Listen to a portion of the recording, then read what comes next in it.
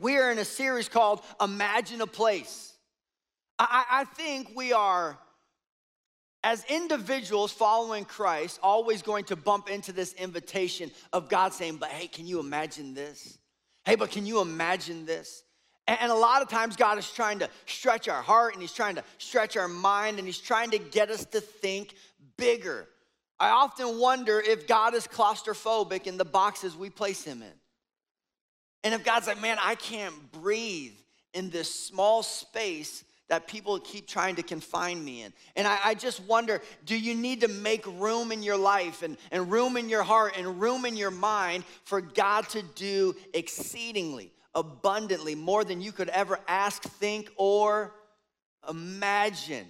I mean, that's scripture for you. That's not my opinion. God says, I am able to do exceedingly and abundantly, more than you can ask, think, or imagine. That is quite the verse, and it is a promise in our life. And so it's leaning into the possibility that maybe, just maybe, God wants to stretch our thinking. And so maybe today, you'll find that to be the case. Anyone ever had an epiphany? You ever had like an epiphany where you're going through life and something happens and you have this aha moment? It's like the light bulbs go off above your head. And those are amazing moments. I love epiphany moments. Now, those of you who know me well and are getting to know me, you know I tend to just overanalyze and stare at things, probably a little too much, but it's just how I'm wired. And I'll find myself thinking, man, this is a really interesting concept. That for whatever reason, our Creator hardwired humanity with the ability to have epiphanies. Think about that. God wired us for epiphanies. And I think sometimes we go through life and we'll bump into one here and there, but I can't help but wonder, does God desire for us to have more aha moments? Hey, something in your human faculties, something within the hardwire of your mind and your heart is this feature as an individual that you can have epiphanies. Scripture would also call those revelations, like God opened my eyes to help me see something clearer.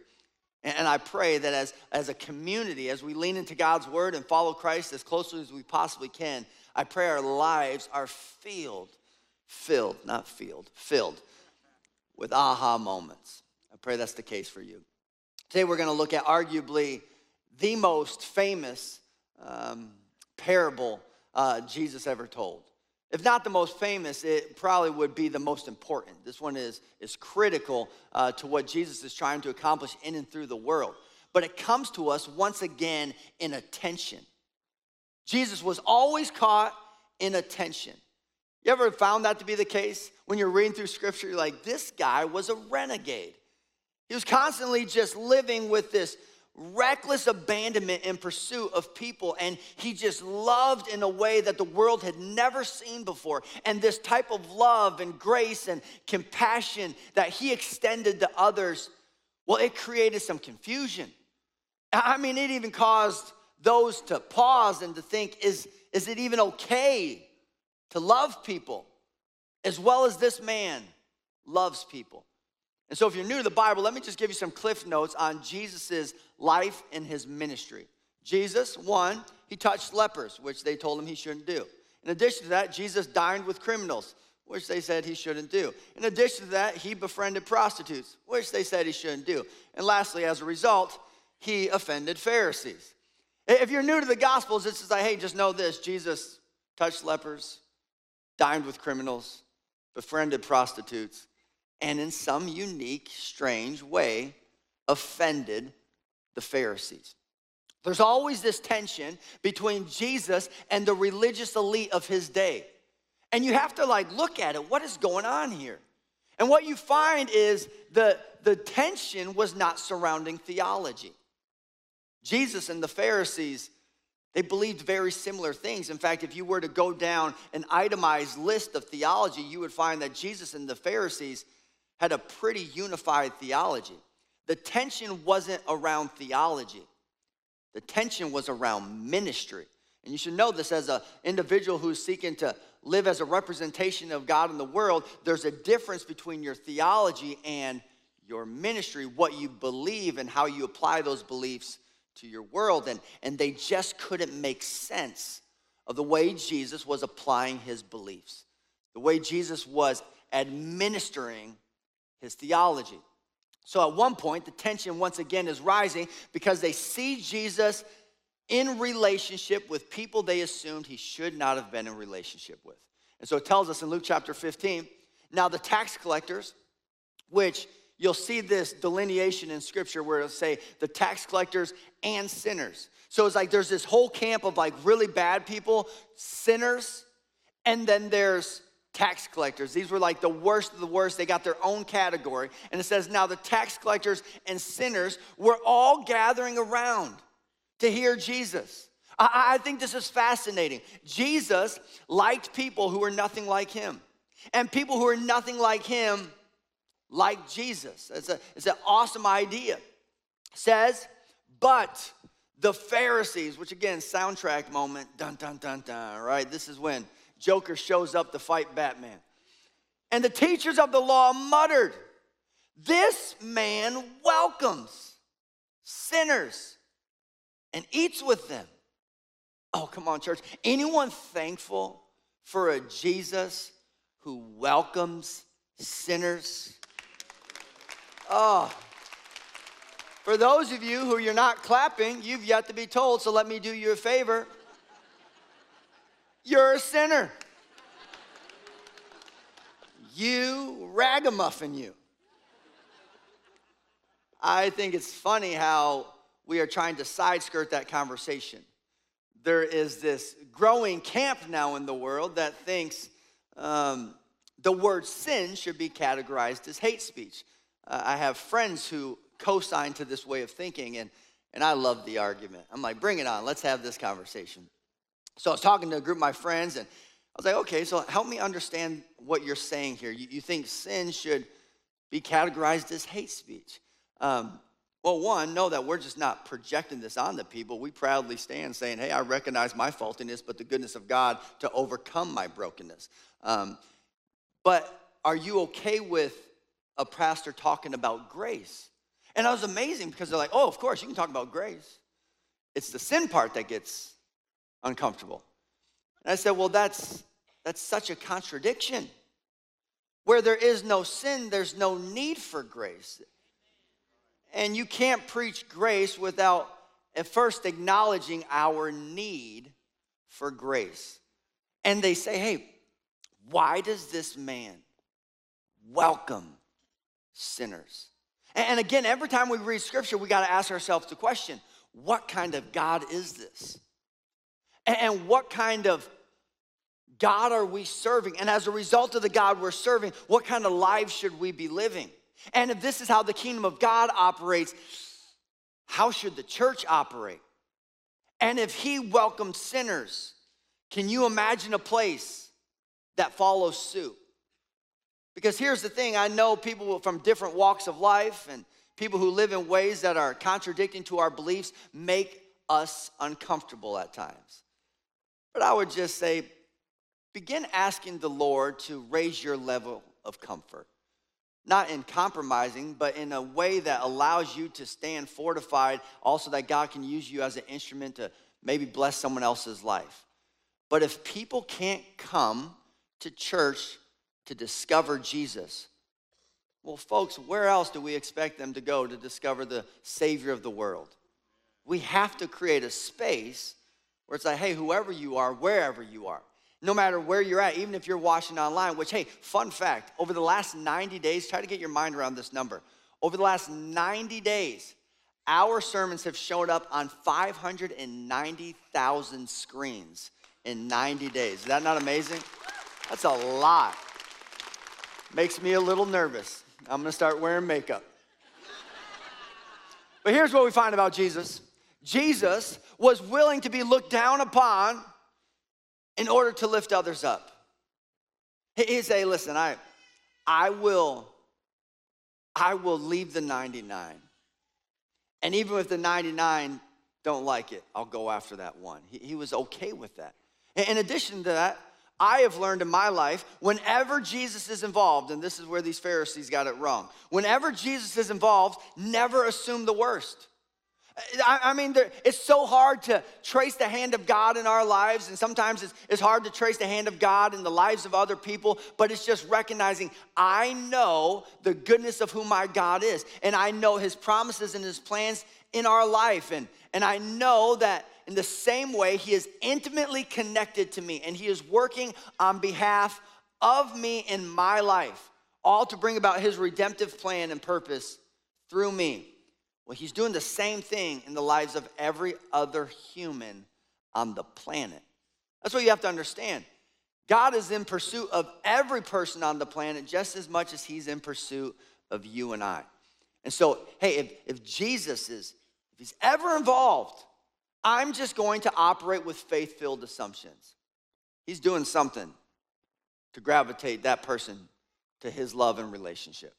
So if Jesus is ever involved, never assume the worst. And the distinction that the Pharisees struggled with, and the distinction that some of us still to this day, we struggle with, and it's not to shame, it's just to say, oh, this is a tension.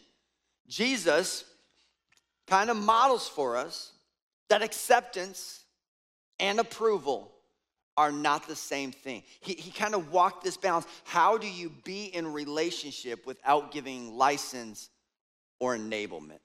It's a unique tension that comes, I think, with spiritual maturity. Now know this, if you're just starting out, I think you need to be mindful in this space. It makes me think of my daughter, Riley. My daughter, Riley, is a great basketball player, and she has a phenomenal jump shot. I can't pass a lot of things on to her, but I will sit beneath the hoop, and I will rebound until she gets the shot right. You got to have good form. And so early on, I used to drive her nuts because I would not let her shoot outside the paint, right? The close-in area to the hoop. Because I would tell her, hey, Team Johnson doesn't come with a lot of muscle. And so in order for you to shoot a three-pointer, you're going to have to shoot it with two hands, and you're going to have to launch it from the hip, and it's going to look crazy. It's going to be terrible form. You are only going to shoot at a distance that you can maintain your form. Does that make sense? And so, hey, it's important if you're going to be a great shooter for you to master the fundamentals. As you get stronger, you can then start shooting at a longer range. And I think what happens, what trips a lot of people up, especially new believers, is they give their life to Christ, and suddenly they want to start shooting half-court shots.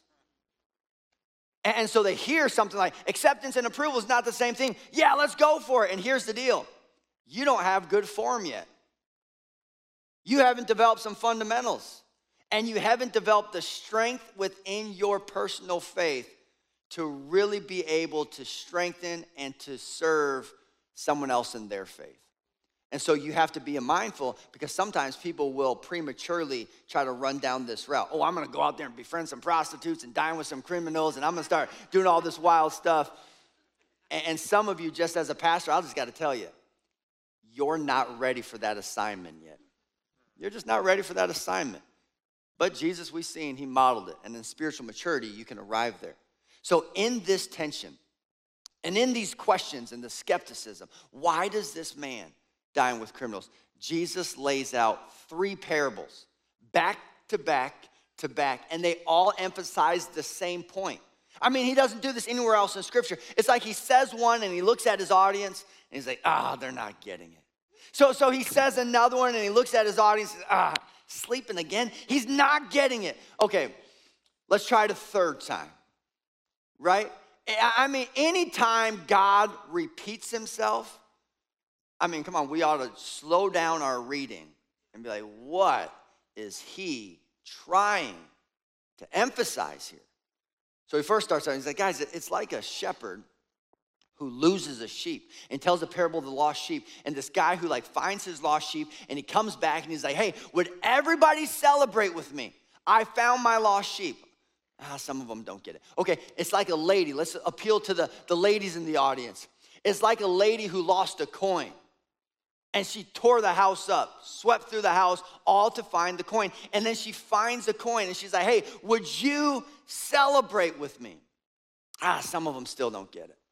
And so he launches into a third one, the parable of the lost son, or more infamously known as the parable of the prodigal son. Now, I'm going to read a lot of scripture to you, but just take it in. It tells us, and he said, there was a man who had 2 sons. And the younger of them said to his father, Father, give me the share of property that is coming to me. And he divided his property between them. Talking about his sons, he divided it between the 2. Not many days later, the younger son gathered all he had and took a journey into a far country. And there he squandered his property in reckless living. And when he had spent everything, a severe famine arose in that country, and he began to be in need. So he went and hired himself out to one of the citizens of the country, who sent him into the fields to feed the pigs. It's a big deal. And he was longing to be fed with the pods that the pigs ate, and no one gave him anything. But when he came to himself, he said, how many of my father's hired servants have more than enough bread, but I perish here in hunger? I will arise and go to my father, and I will say to him, Father, I have sinned against heaven and before you. I am no longer worthy to be called your son. I just sense in my heart the same thought echoes in the hearts and minds of individuals gathering with us this weekend. I am no longer worthy to be called your daughter, to be called your son. He says, treat me as one of your hired servants. And he arose and came to his father, but while he was still a long way off, his father saw him and felt compassion and ran and embraced him and kissed him.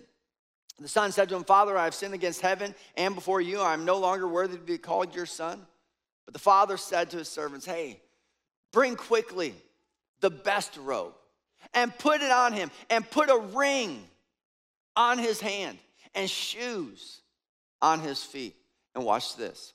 And bring the fattened calf and kill it, and let us eat and celebrate. For this my son was dead and is alive again. He was lost and is found. And they began to celebrate. I mean, this is a pretty fascinating parable. What you have is a father with 2 sons.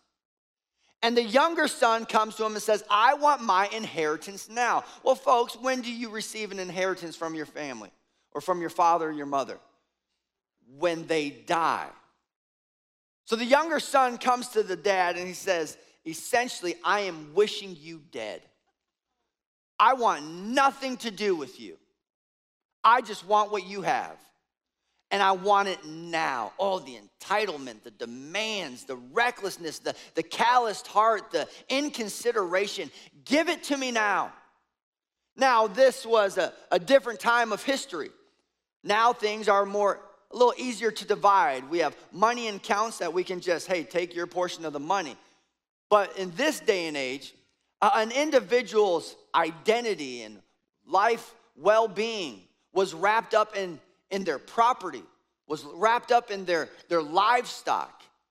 And essentially what the son is saying is, I want you to tear apart your life, also I can have my part of the inheritance. I mean, I want you to forego and give up standing within the community. I want you to socially rip your life apart, because that's what would have come with the standing that he had. I want you to socially rip that apart. Also, I can have my inheritance now.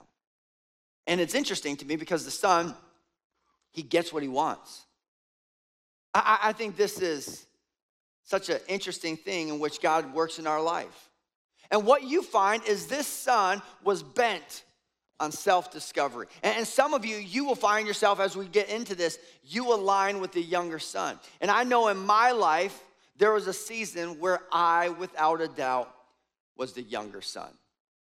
I didn't want anything to do with God, and I thought the idea of a God lording over my life was ridiculous. I'm going to be the Lord of my own life. I'm gonna make my own decisions, live for my own pleasures, live for my own purposes. I'm in charge.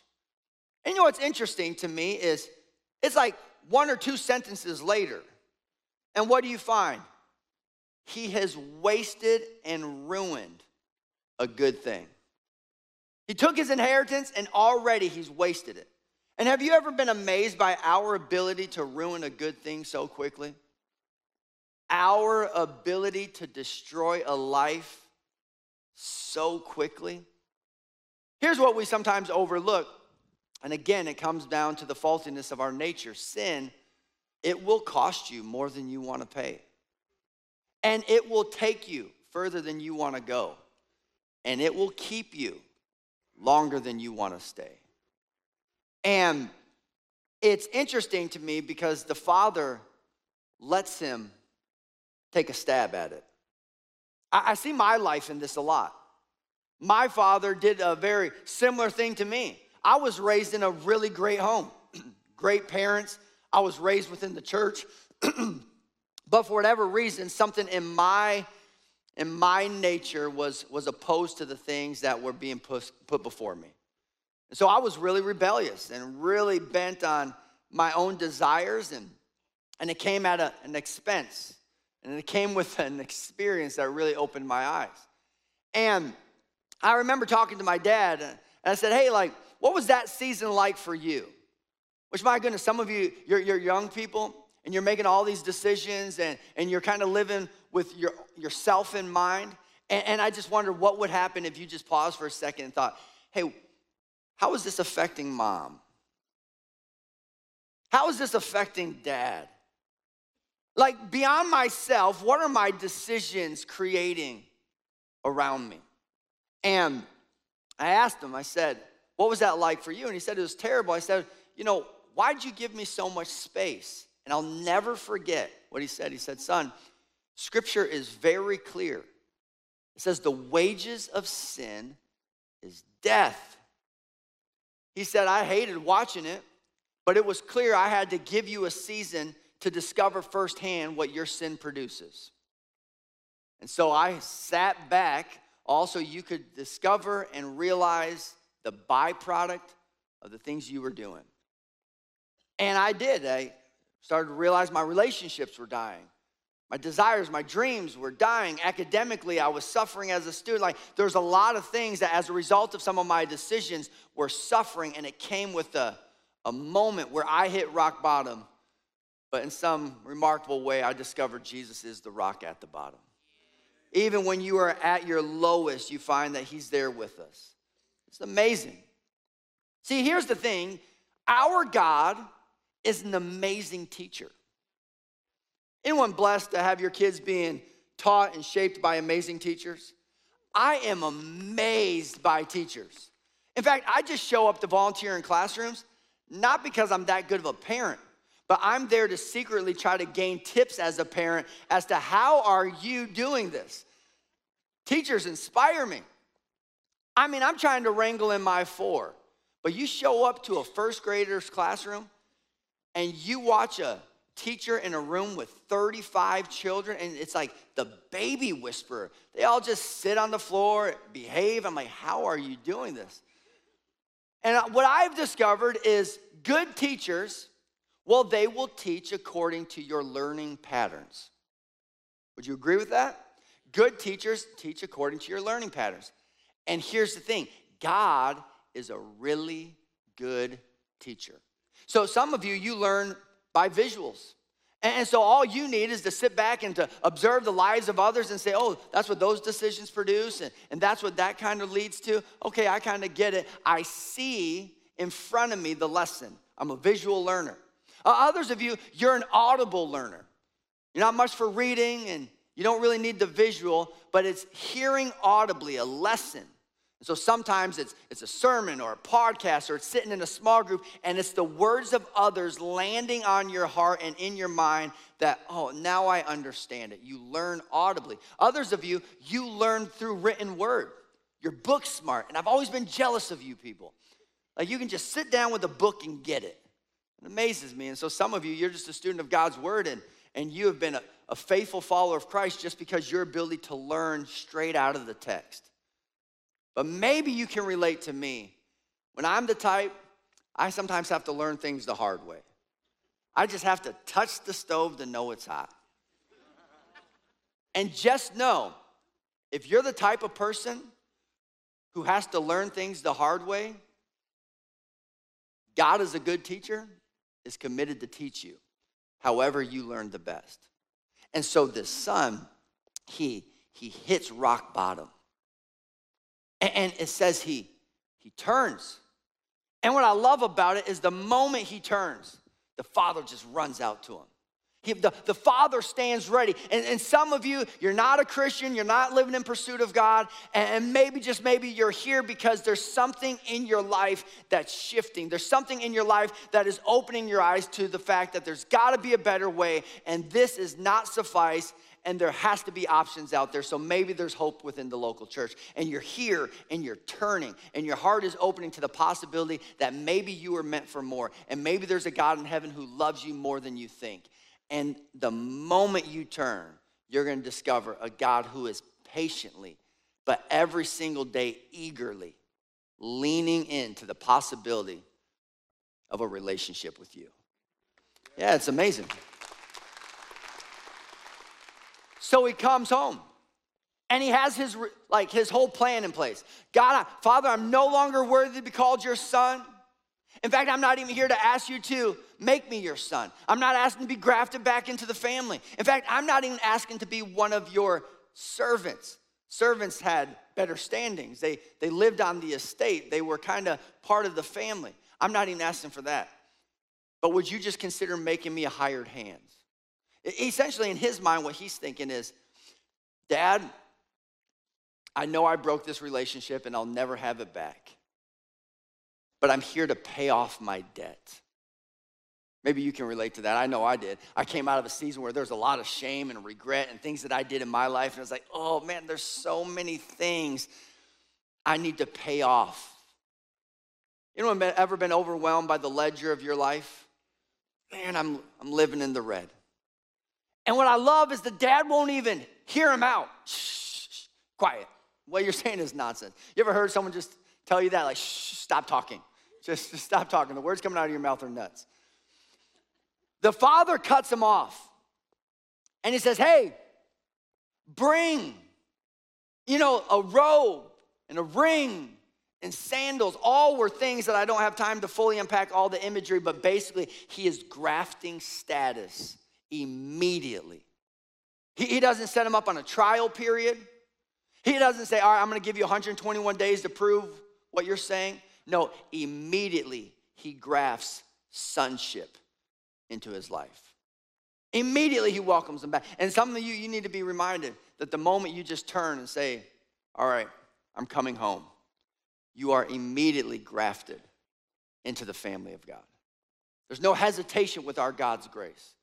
I love that about our God. He doesn't hesitate with his grace. And so what does the Father do? He's like, we are going to party. I mean, God is serious about our celebration. In fact, you go through the Old Testament, it's comical.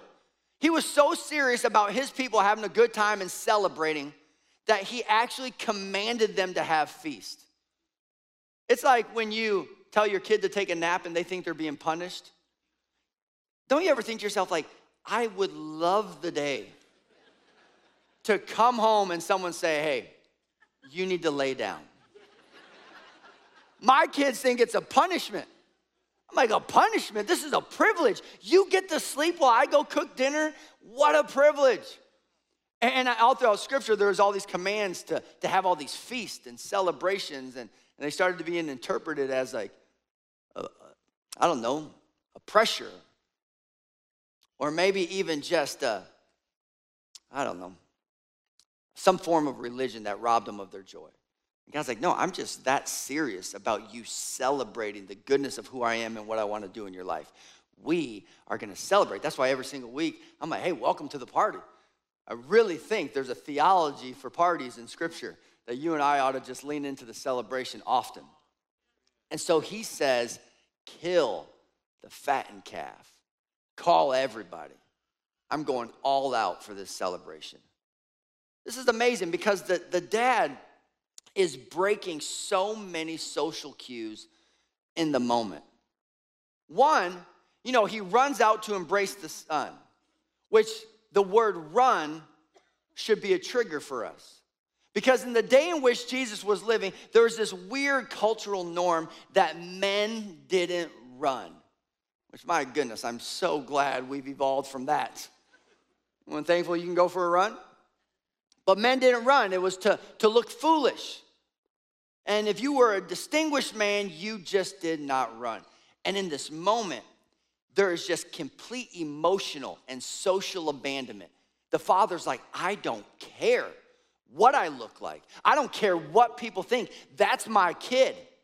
And I will stop at nothing despite the opinions being projected on me. I love my kid.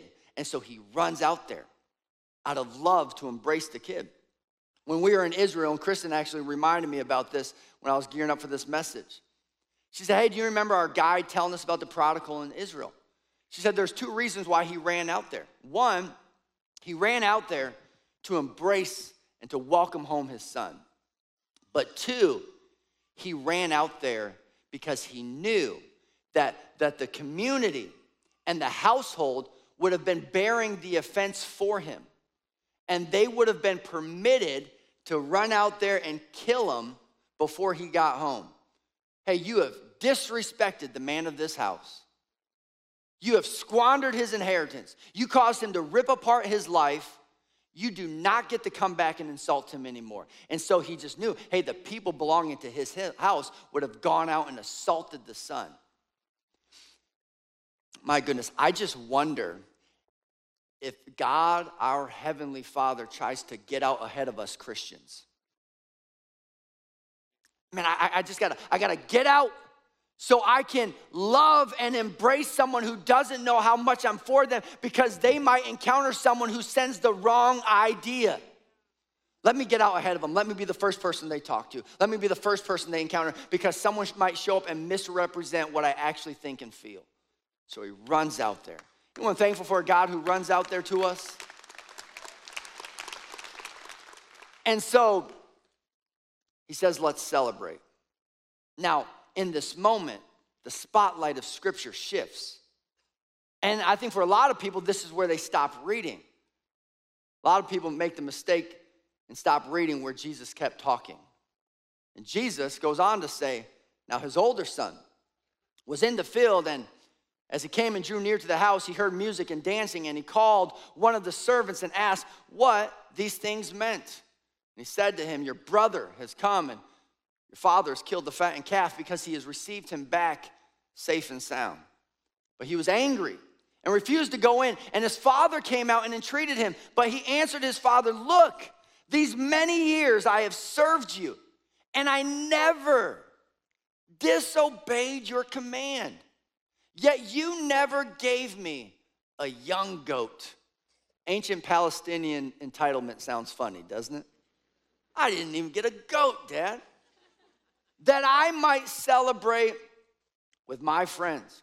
But when this son of yours, not my brother, but this son of yours came, who has devoured your property with prostitutes, you killed the fattened calf for him? And he said to him, son, you are always with me, and all that is mine is yours. It was fitting to celebrate and be glad for this. Your brother was dead and is alive, and he was lost and is now found. And what's amazing is the parable ends right there. At times, Jesus seems like a terrible storyteller. Just leaves us on the edge of a cliff like, but what happens next? Is it resolved? Does the older brother come in?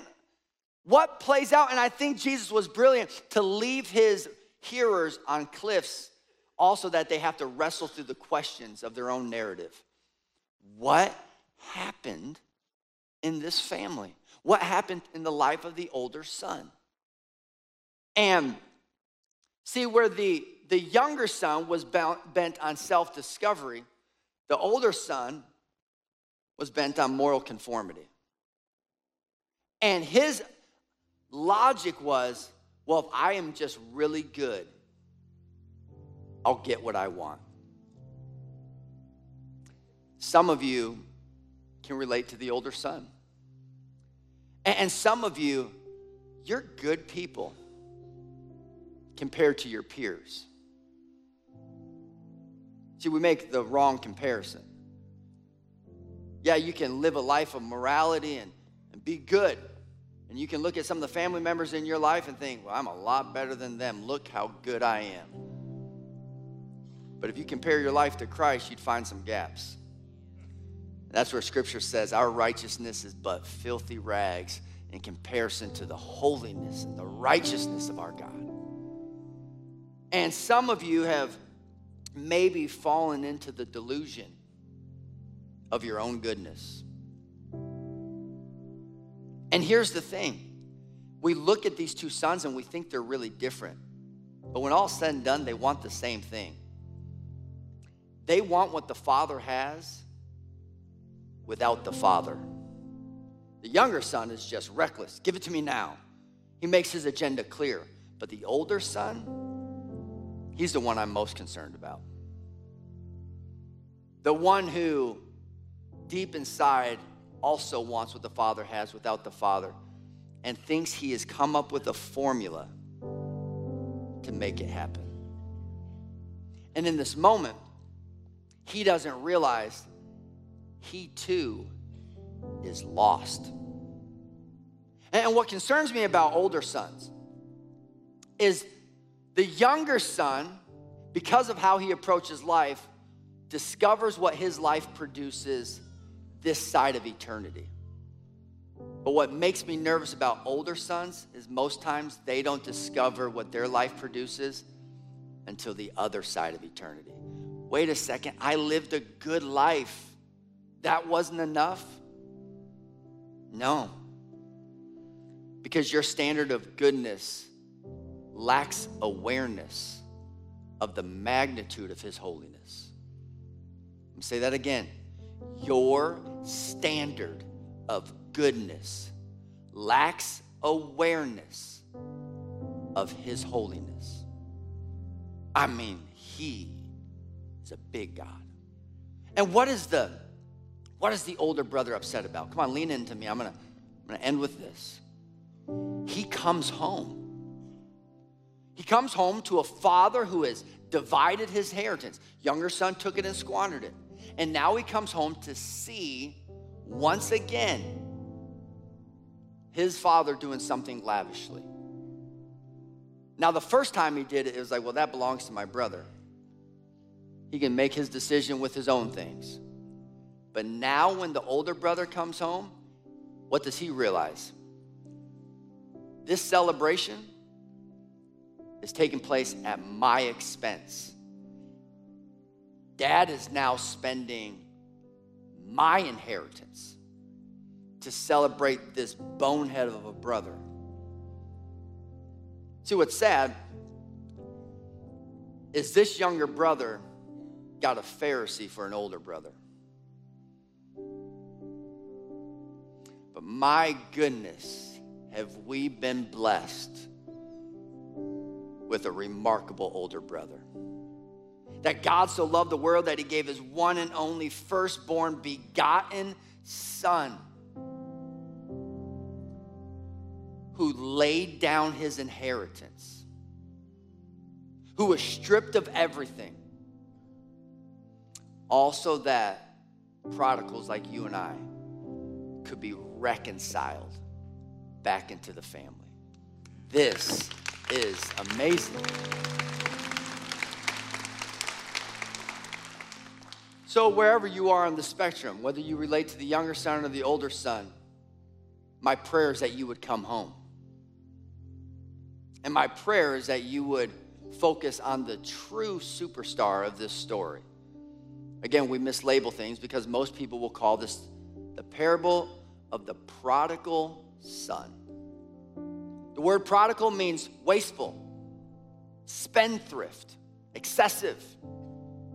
What you find is the younger son is wasting all the possessions and the older son is wasting all the opportunity. But the true prodigal in this moment is the dad who's like, I will give it all.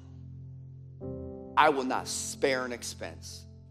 All that I have, I will lay it down if I can have my kid back. That's the God you serve. And I pray that as we gather week in and week out, you are just constantly aware of God's deep love for you. Amen. Amen. Awesome. Well, hey, we're going to switch some things up as to how we kind of lead out salvation moments. I love when we have people raise hands. We're not going to fully do away with that. I think it's important to make a public response at times. My only concern is there's weeks that it's like, hey, X amount of number of people raised their hands. I'm like, oh, that's amazing. What were their names? Did we pray with them? Did they get a Bible, a reading plan? Are they connected to a group? Who are they? And that makes me nervous sometimes. I just don't want to see raised hands. I want to see changed lives. And as a church, we don't just exist to make decisions. We exist to make disciples. And so are we setting that person up for success? And so if you're here and you're new to the faith and you want to place your faith in Jesus Christ, I'd encourage you to just text yes to 85379.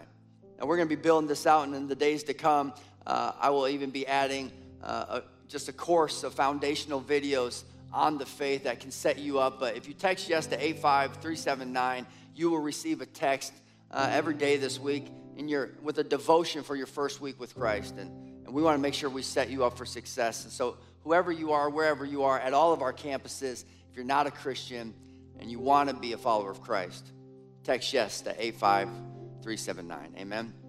Well, at this time, I'm going to ask everyone at all of our campuses to stand to your feet as we go to the Lord in prayer. We're going to pray. We're going to head into baptisms.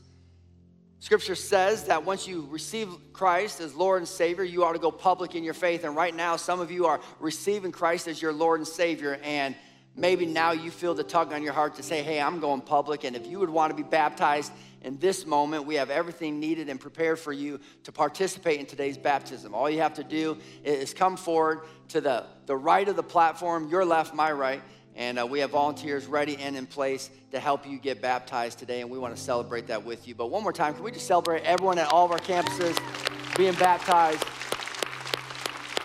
Outstanding. Well, let's pray, and we'll go into worship. God, we thank you for this moment. We thank you for all the lives that are being changed by who you are and what you seek to do in and through our lives. And God, thank you for being a good father. Thank you for sending an amazing son, our eldest brother, who laid down his inheritance, all to restore us into the family. Thank you for welcoming us as kids home. And God, we celebrate the new life that people are experiencing in our midst. In Jesus' name we pray. Amen.